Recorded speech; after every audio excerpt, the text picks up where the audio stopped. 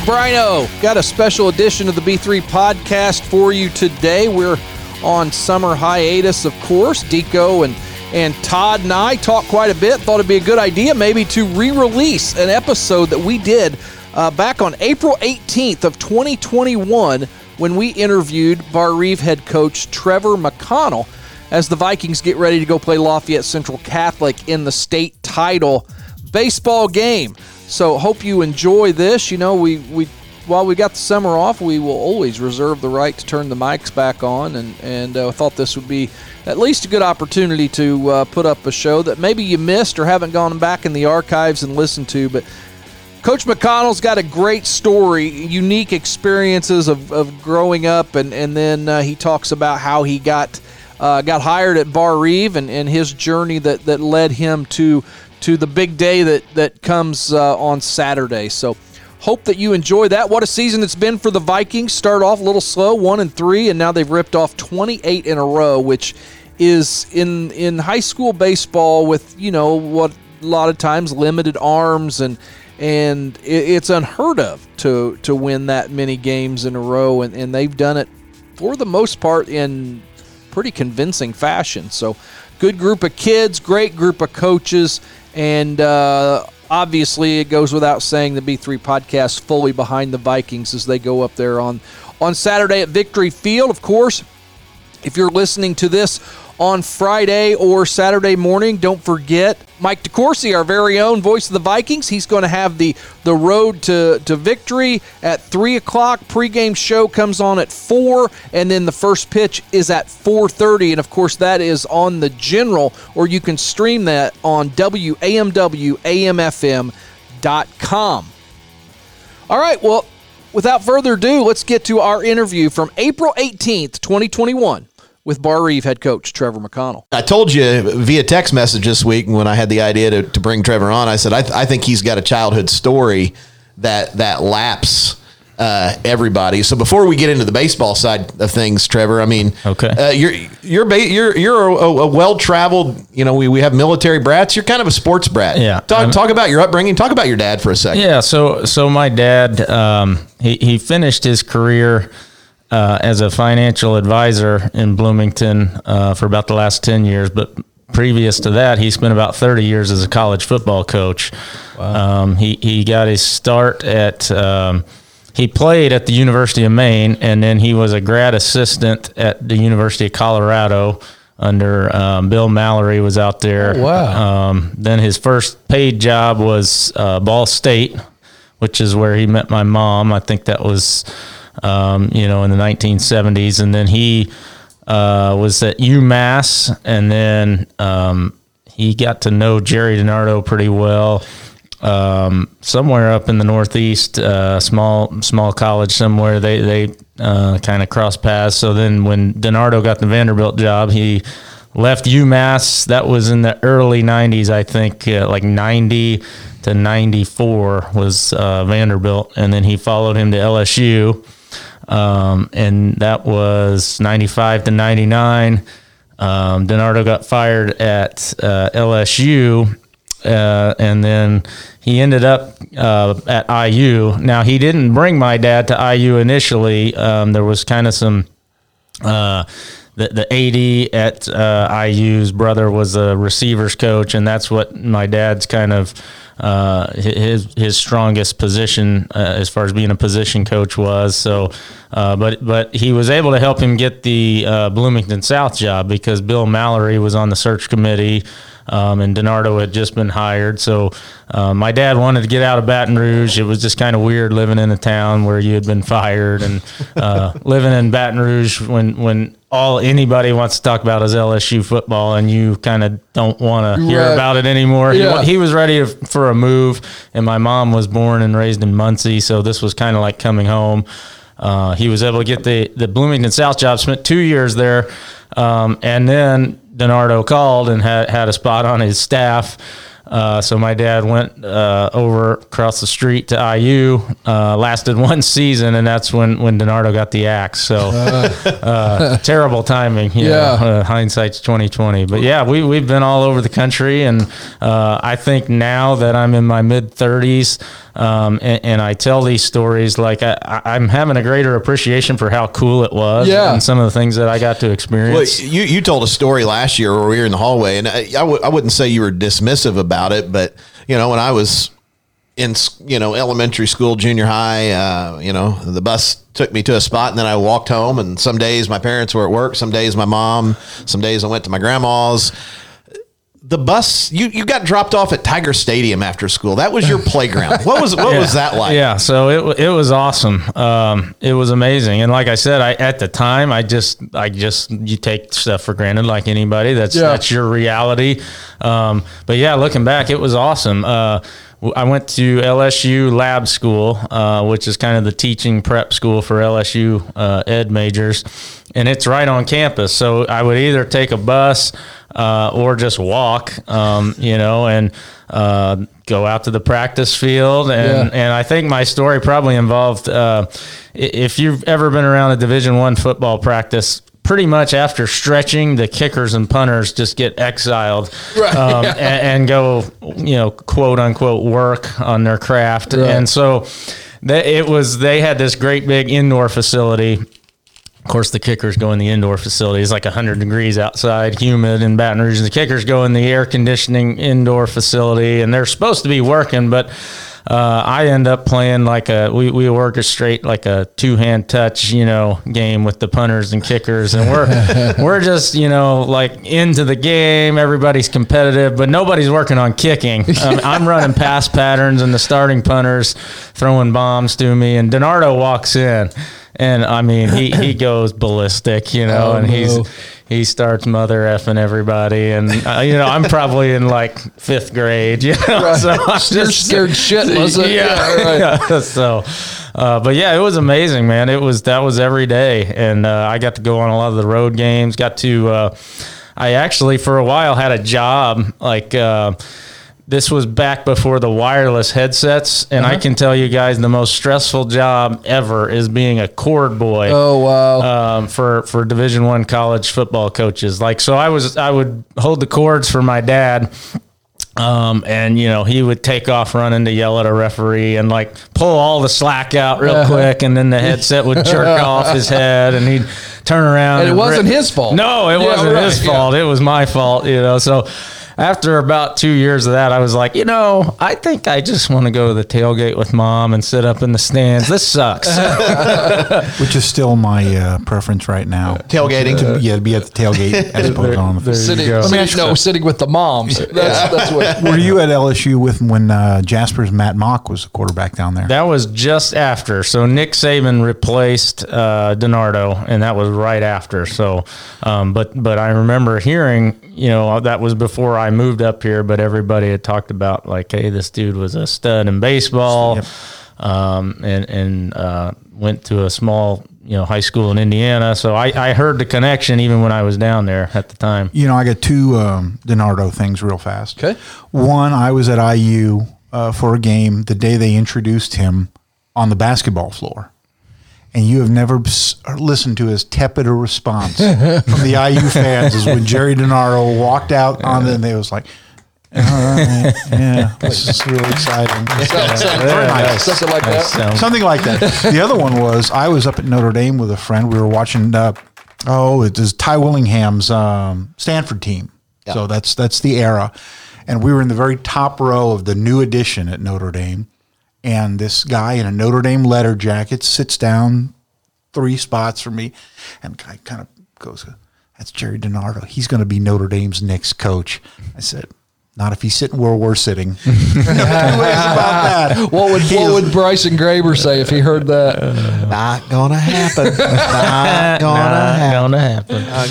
So, to extend on the LSU thing here for just a second before we get into the Bloomington side, though, Trevor, it's you and your brother, and I know your family. When LSU made that run, it's like you're still connected. You guys before all this COVID crap stuff, you would meet up for a couple of games. I know you went down a couple of times, national championship game, and you still have family down there. Yeah, my brother still, he lives in Baton Rouge still. He married a Southern belle, so it's like marrying into the mafia. Like he's in. He didn't luck out and marry an English teacher like you.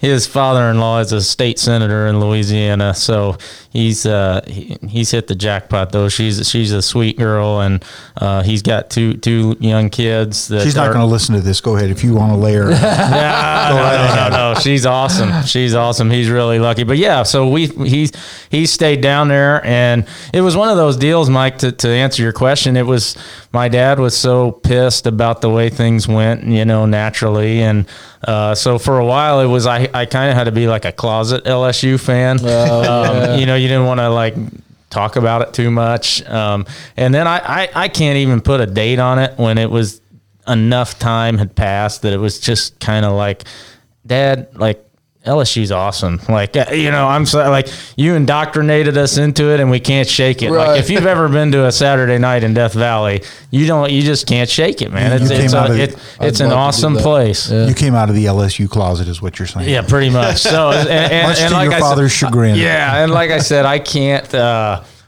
put a certain date on it, but it was just like, okay, I don't have to like hide this anymore. Like going to games there is awesome, and and I still root for him. And we were actually able to go see, and it was kind of neat for me that like he went from being upset, which that's human nature, you get axed, and but it's part of coaching. But he was not happy with LSU, and he didn't like LSU for a long time. But we went to. It was almost like he finally had bridged that gap himself and enough time had passed. We went to, it was Joe Burrow's last game in Tiger Stadium when they just stomped Texas A&M, and he ran out with the like EAUX on the jersey for senior night, and my dad, that was the first game he had been back in Tiger Stadium since he had been fired, and he was able to kind of reflect it. He's like, I hate the way it worked out, everything, but he's like, coming back here now, like, this is pretty darn cool. Well, like, it's amazing that we were able to be a part of this. And so it was like, even he was like, I get it, man, this is awesome. Well, and not to equate basketball to football, and I know things are different, but a lot of it's probably like Bob Knight coming back to IU.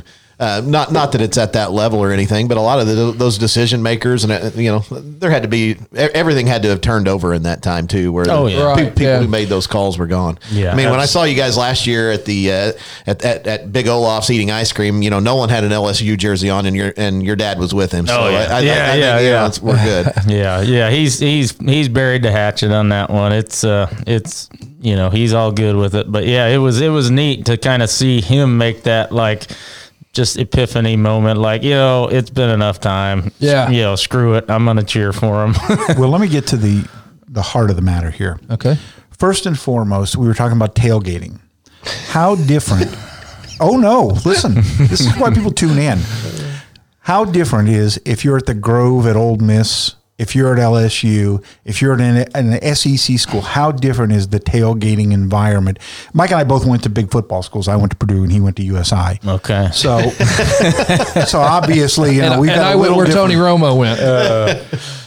You can't live off that forever, Brian. What else? I don't have anything else. But I mean, that's a whole different experience. They take that seriously down there with the coat and ties and the madras pants. Yeah, it's like its own little subculture. I mean, it's crazy. Like my brother actually for a while paid into like almost like a homeowners association, when you pay and you they mow the grass, and he paid into this deal with a bunch of guys, but like they just put all the money in a pot, and so then it was like they had a tent and they had a margarita machine and they had it all catered. I mean, it's awesome. Like a big production, but yeah, it's crazy. But I will say, I did take my brother-in-law down for an LSU game. And the one thing, he went to IU with me, and what he was blown away with was like everybody's partying, tailgating, having a great time. And then about 2 hours before kick, it's like this mass exodus. Everybody starts packing their stuff up, and and he's like, dude, what's going on? And I'm like, everybody's going to the game. Like, people actually go into the game here. They want to party, but they also want to go in and watch the game. Which was the opposite of IU until very recently. Exactly. Exactly. Hey, real quick, let's just take a quick break here and talk about, for good Mexican tailgating food, if you wanted to. I'm sure they could cater it for the next Barr Reeve baseball tailgate, but that is Casa Sevilla in Odin. That needs to be in the press box on Tuesday night. Yeah, that'd be a good press spread when Mr. Lancaster comes up to cover the game.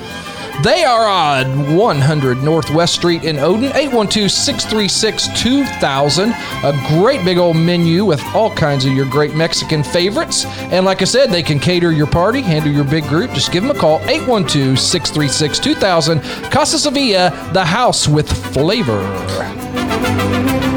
So I was going to ask you, and I was going the same way you were about SEC schools, kind of one of my bucket list things. I've never been to one of the big-time SEC. I'm assuming you went to every single one of the stadiums in the SEC. And pretty much. Other than Death Valley, what's your favorite?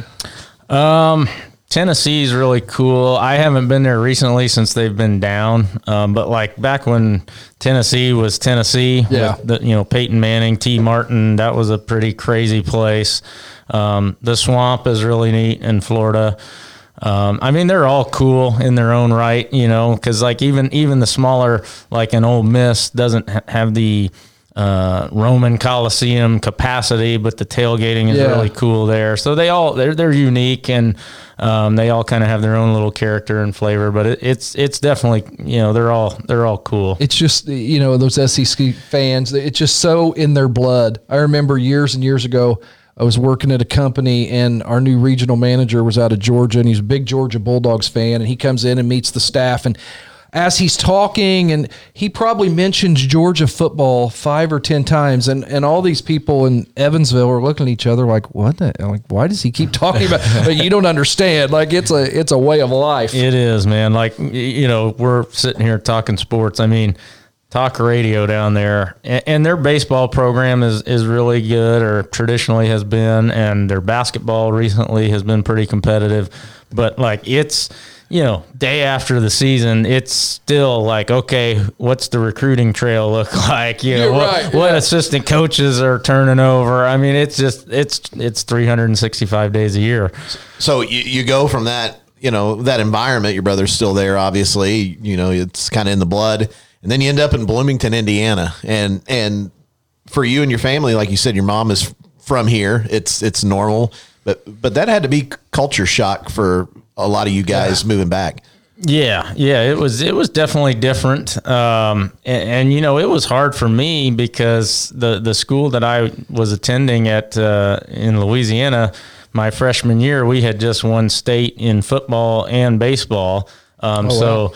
It was hard for me because I had a lot of friends, and it was a great place. And but I was so happy for my dad to I know he was so miserable down there with just, like I said, he the last thing he wants to talk about is LSU football. And like you said, with the Georgia guy, that's all anybody else wants to talk about. So, but yeah, it was way different, but it was a good different in its own right. I was kind of at that point ready for a change too. I was probably leaning more where my dad was on that spectrum as a 15-year-old kid. Like, it's kind of embarrassing that, your dad was a coach and now he got fired and that's all anybody wants to talk about. So it was a good change for me as far as just a fresh start from that stuff.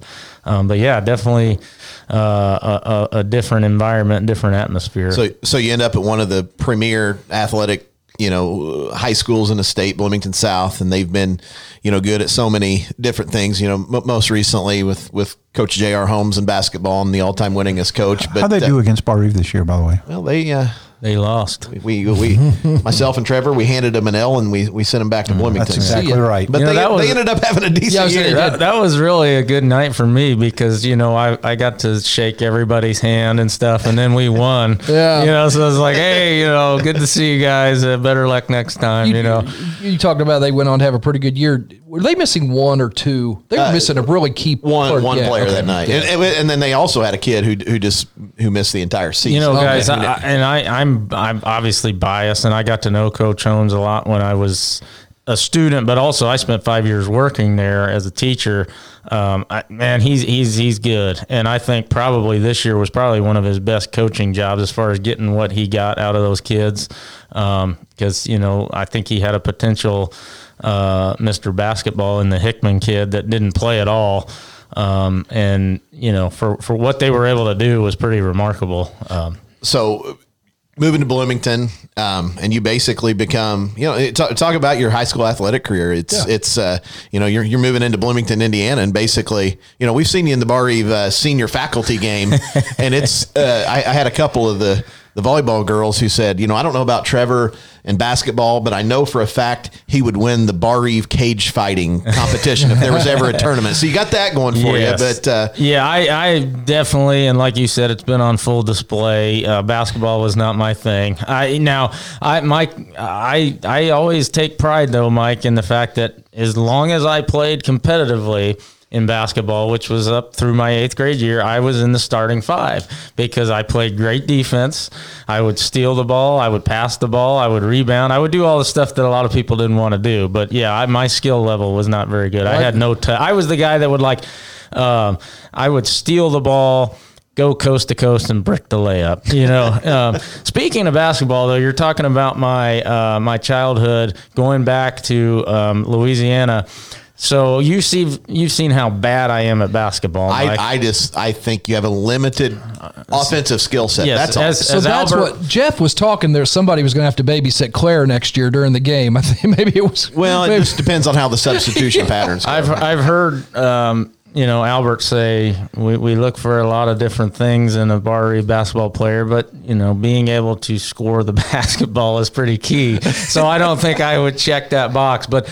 Going back to the Louisiana history that you guys would laugh, I ended up, because of my dad's connection to LSU when he was coaching on a team I don't know if you'd call it a travel team or just a youth team, but that team had on it had Glenn Big Baby Davis, and it had Garrett Temple, who's still in the league, I think, or just retired. So you can imagine me on that team, and after the first practice, and we practiced in this. It was a funeral home, and they had just this old auxiliary gym on the north side of Baton Rouge. It was kind of a rough area, and I remember coming home from the first practice, and I'm like, Dad, what in the heck did you put me on this team for? Like, these guys are monsters, and it was one of those, if I ever shot the ball, Collis Temple was our coach who, he had a great career at LSU. And I was like, every time I shot it, he's like, no, what are you doing? Once in a while, one would go in, he's like, don't do it again. So you get to Bloomington, you're at Bloomington South. How quick did you figure out baseball was kind of your thing? Well, like I said, I played in baseball in Louisiana is like huge, baseball and football. And I think that's why I gravitated to that when I got here. Down there, that's what it is.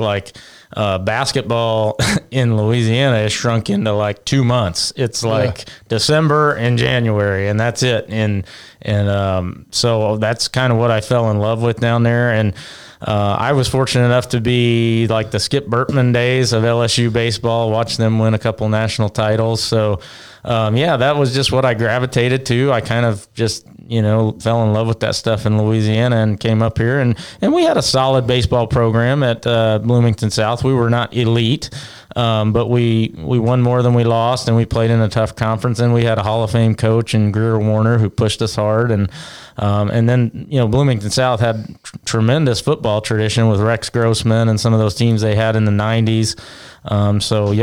It was a cool place to be. Yeah. So you end up at IU playing baseball. How did that happen? Well, I I owe a lot of that to, I was fortunate enough to play on the Indiana Bowls travel organization in between my junior and senior year. And if we've got a lot of basketball experts that listen, but people who do not know the Indiana Bulls, they're kind of like the Indiana elite on the basketball side. It's the preeminent travel baseball organization in the state. Definitely. And so I was fortunate enough to earn a spot on that team. And I think that's really what, I was getting some looks, but then I had a really good summer with them, and had some interest from Purdue, had some interest from different, different schools that were kind of nibbling, but, nobody had made a solid offer. And then Coach Morgan, Bob Morgan, was the coach at IU. He called and offered me basically a 50% scholarship to play baseball, and it was a no-brainer for me. Which in college baseball is a lot of places that's about as good as you. Yeah, I mean, I forget the numbers, but it's like 13.5 scholarships for a 35-man roster. So it was a no-brainer for me. I had met a lot of friends because I had gone to high school for 3 years. Kind of been around the IU culture. When you're a Bloomington kid, you're a townie, we were called up there by the college kids. You're a townie if you're actually from Bloomington. But I did kind of fall in love with the IU culture, and it was right there. It was a good school. My mom went there, so she had kind of instilled that in me, that pride in IU, and for me it was a great opportunity. So I took it and ran with it. As you were starting to get recruited, getting noticed, were you in the back of your mind, were you wanting to head back south a little bit? I honestly just was trying to keep an open mind, and that was, and I think that was my dad's, him being a college coach and knowing the recruiting thing. He was just kind of like, look, you need to just keep an open mind and evaluate what your decisions are, or evaluate what opportunities you have. And that's what he said. He'd just seen too many cases where guys get their heart set on one thing, and if it doesn't come to fruition, then you just have this empty feeling. So he's like, just kind of see what hand you're dealt, and then once you know what you have and what you don't have, you can kind of put it in the pot and make a decision. So you end up you commit to Coach Morgan, who, by the way, had a fantastic daughter who I think played at the University of Notre Dame, played basketball there, and then you're there for kind of the transition where IU baseball, I mean, they really make a leap, especially as they start changing coaches. Talk about that a little bit. Yeah, it was interesting. I mean, I actually never got to play for Bob Morgan. He recruited me and signed me, and then he was kind of pushed out by Rick Greenspan. Good God. And but how do you feel about that, Mike? Oh, Rick Greens. Oh, the Mike Davis era. My head hurts. So he did hit a home run hire with Tracy Smith, though. Yeah. Obviously. So I was fortunate enough to play for Tracy. I think, like any coach, when they take over a program, they're trying to free up as many scholarships as they can to bring in their own guys. I think that's the natural progression. So it was pretty hellacious there early on. Like he was on a mission to clean house and get rid of guys. But I didn't back down from the challenge, and I think he respected that about me. I kept working hard and was able to earn a spot and stay in the program. And it was. I obviously I didn't end up, if you look at my stats and things like that, I didn't end up being a major contributor on the field. But to my credit, I guess if you look at it, I was an outfielder, and a kid named Kip Schutz, who played at Evansville Harrison, ended up getting drafted. A kid named Andrew Means, who was a football wide receiver, and ended up playing baseball. So I was behind some dudes, and that's a credit to Tracy. Like, he was recruiting really high level players. And I just kind of got, I was pretty good, but his job was to win baseball games, and I didn't get on the field as much as I would like. But I did carve out a role for myself, being a late inning pinch runner, steal a bag, and then stay in defensively in the outfield. But I was able to win the Hoosier Award 2 years in a row, which is kind of like, leadership, academics, being a good teammate, all the things that you build a program on. And I take great pride in that. And, there's a lot of different ways to measure success. And like I said, any competitor, you look back and, I wish I would have had a better career. I wish I would have gotten a few more opportunities and been able to do a few more things on the field. But I wouldn't trade it for the world as far as the experience of being a Big Ten baseball player. Yeah. And honestly, I also think I learned a ton from Coach Smith, just being, sometimes when you're not in the game and you're watching every little decision that's made, right. and you're if you're playing, you just get locked into your one little, okay, I'm the left fielder, I got to field the ball and hit the cutoff man. But I was able to kind of watch the way he managed pitchers, the way he made in-game decisions, and I picked up a lot from him. And he was a great mentor for me. And he had to, respect you, because even when you're done, he keeps you around. Talk about your, the post career. Now, what years did you play? So I played 2005 to 2008. Was when I came into the program, and so he wanted to keep me around as a kind of a volunteer / student assistant. Again, in college baseball, they're so limited with what they can do. So he wanted to use you and not pay you. Pay me camp money, or whatever creative way they like could. we do with all our cast of interns. Yeah. Thank you, Sam. But so I was all set to do that. I was like, I knew I wanted to coach, and it was a great opportunity. And so that was kind of what I was locked into. And then Ty Mungle, who was the superintendent at Eastern Green at the time, called Tracy because it was January of 2009, and they didn't have a baseball coach. Somebody had left, abruptly. And he called Coach Smith and was like, hey, we're just seeing if you know anybody, good young guys that would want to come plug in and be a high school coach and teacher. And I hadn't really thought a whole lot about going that route, especially being in the position I was in, being involved and kind of plugged into the IU program. But Coach Smith brought me in and he said, look, I tell you this reluctantly because selfishly I want to keep you. He said, but I wouldn't be doing you any favors by not just letting you know that there's an opportunity out there. And so he kind of told me what it was, and I applied for the job at Eastern Green.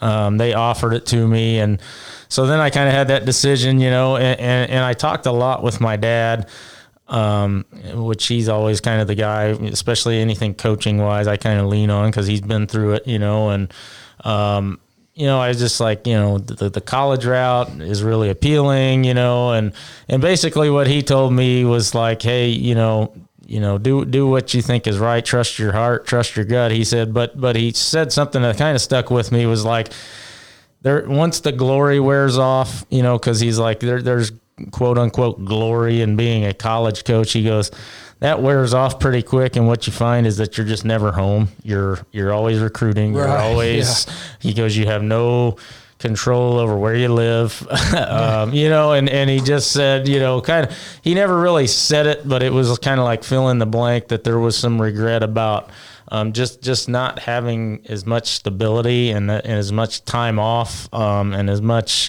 time around the family. And he was a great father. I mean, he was at as much as he could be, but it's a very demanding lifestyle to be a college coach, and I think it just got me thinking, like, do I want to have any control over where I live? Do I want to have to be on the road recruiting all the time and miss my own kids' things and stuff like that? And I talked to Ty Neal, who was the pitching coach at IU, about it at that time, and he kind of had a similar sentiment, because he came into the program as a single guy.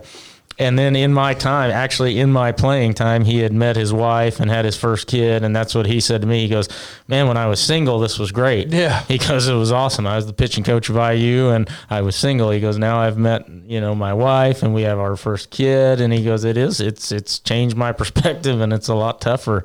So long story short, I was very prayerful about it and made the decision to go to Eastern Green and be their high school coach. And I had just gotten a degree in kinesiology that I was now I'm like, okay, now I want to be a high school teacher.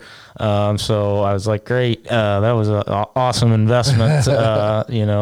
Wish I would have kind of come to that realization earlier, but everything happens for a reason. But yeah, so I was at 23 able to get a head coaching job with no experience other than helping Tracy Smith out. So, well, and I think, Amber can really attest to the difficulties of being married and coaching. Period. At a high level. Period. Yeah, we don't even have to get into volleyball. I've got nothing, but I'm coming back at Lancaster later. So you do the thing at Eastern Green for a while.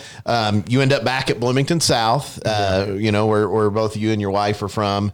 And then and Barr Reeve comes calling. Like, I mean, how in the heck does that happen? And not only that, but how in the heck, there's not really a logical connection other than 40 miles away. I mean, it's but you've got your parents right there, right down the road. I mean, you've got her parents right there, right down the road. How did it all unfold? Yeah, it's kind of it is kind of surreal, Mike. And honestly, if you would have told me in 2018, which was my last year at Bloomington South, like, you're going to end up at Barr Reeve, I would have told you you're crazy.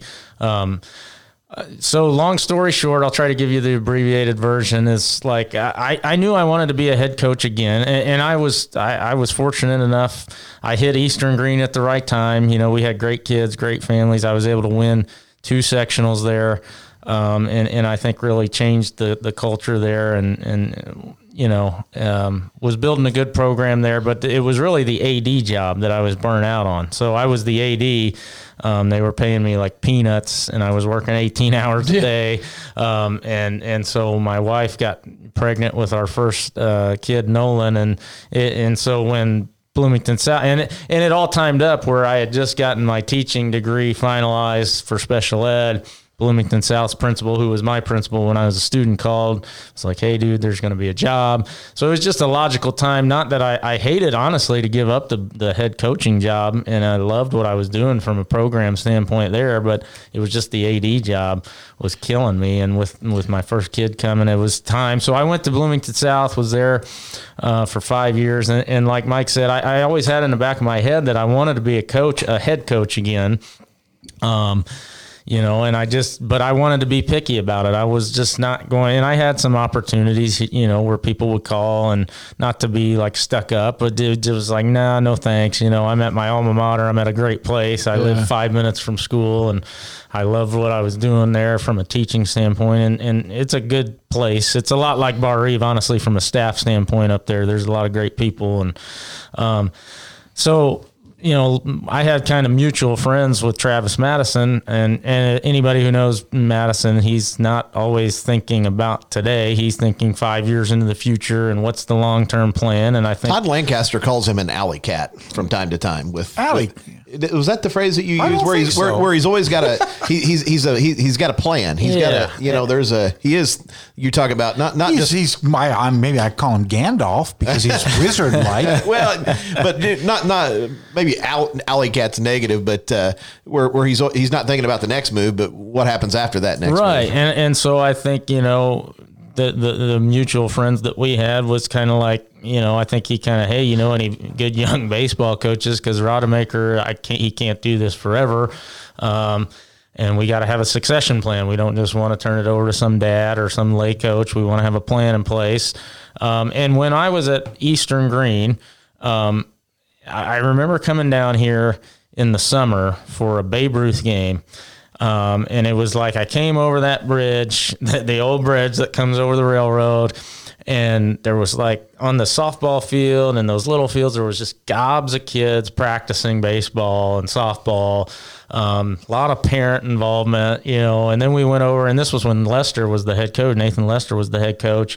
Field was in great shape. Nathan was a fiery young guy, running a good program. And I remember on the bus ride back, just like talking to my assistant, and I was like, man, that's a cool little place, dude. Like, they got kids playing everywhere. There seems to be a lot of parent involvement. The facilities are nice. They take pride in what they're doing. Like, I remember saying, like, that would be a really good job to have probably if you could plug into a place like that.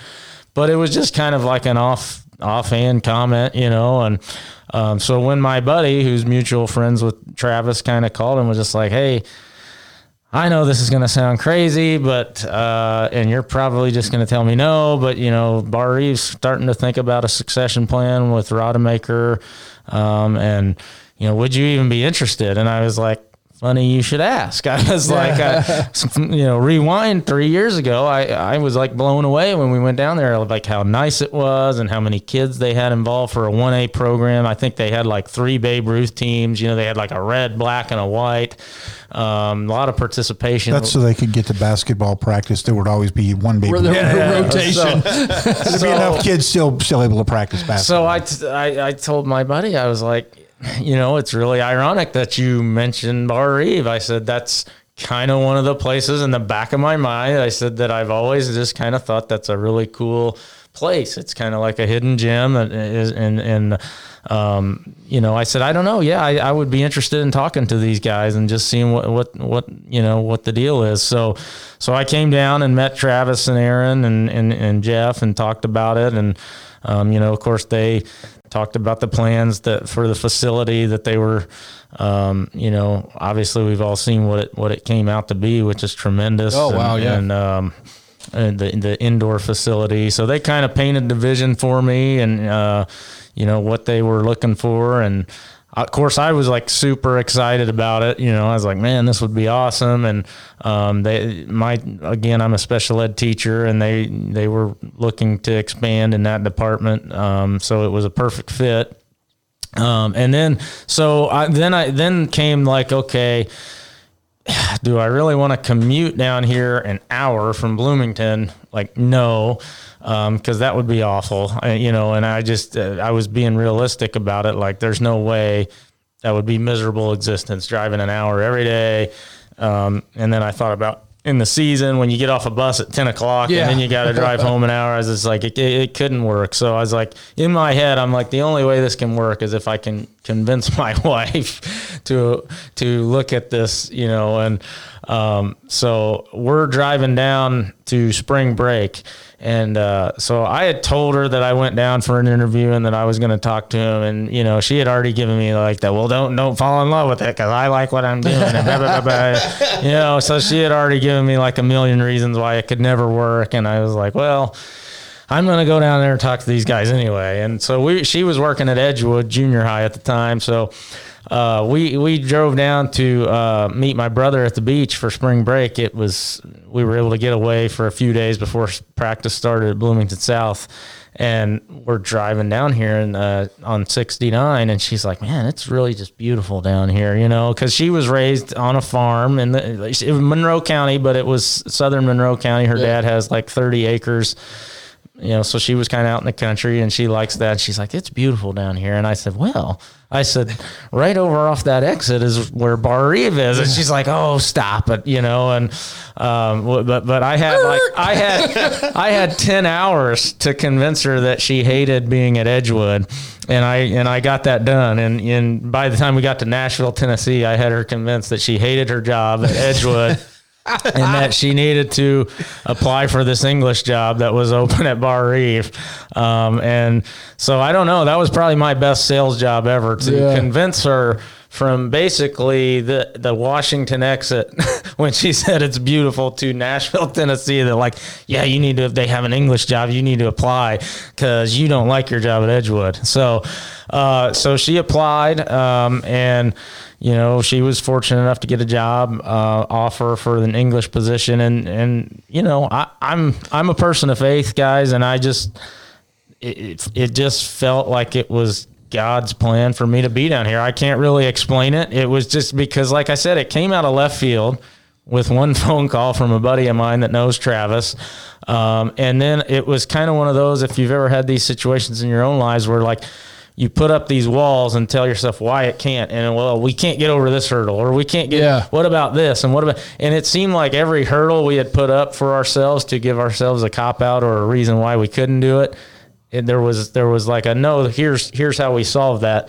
And it was like, it just kept being like, oh, that's not a hurdle. That's no problem. And, in my experience, when things like that are lining up like that, it's like you got to listen and you got to take it seriously. And I'm super excited that I came down here, man. I love it down here. And I don't think, honestly, now that my wife's here, I don't think I could ever leave, because she loves teaching at Barr Reeve. She loves the kids.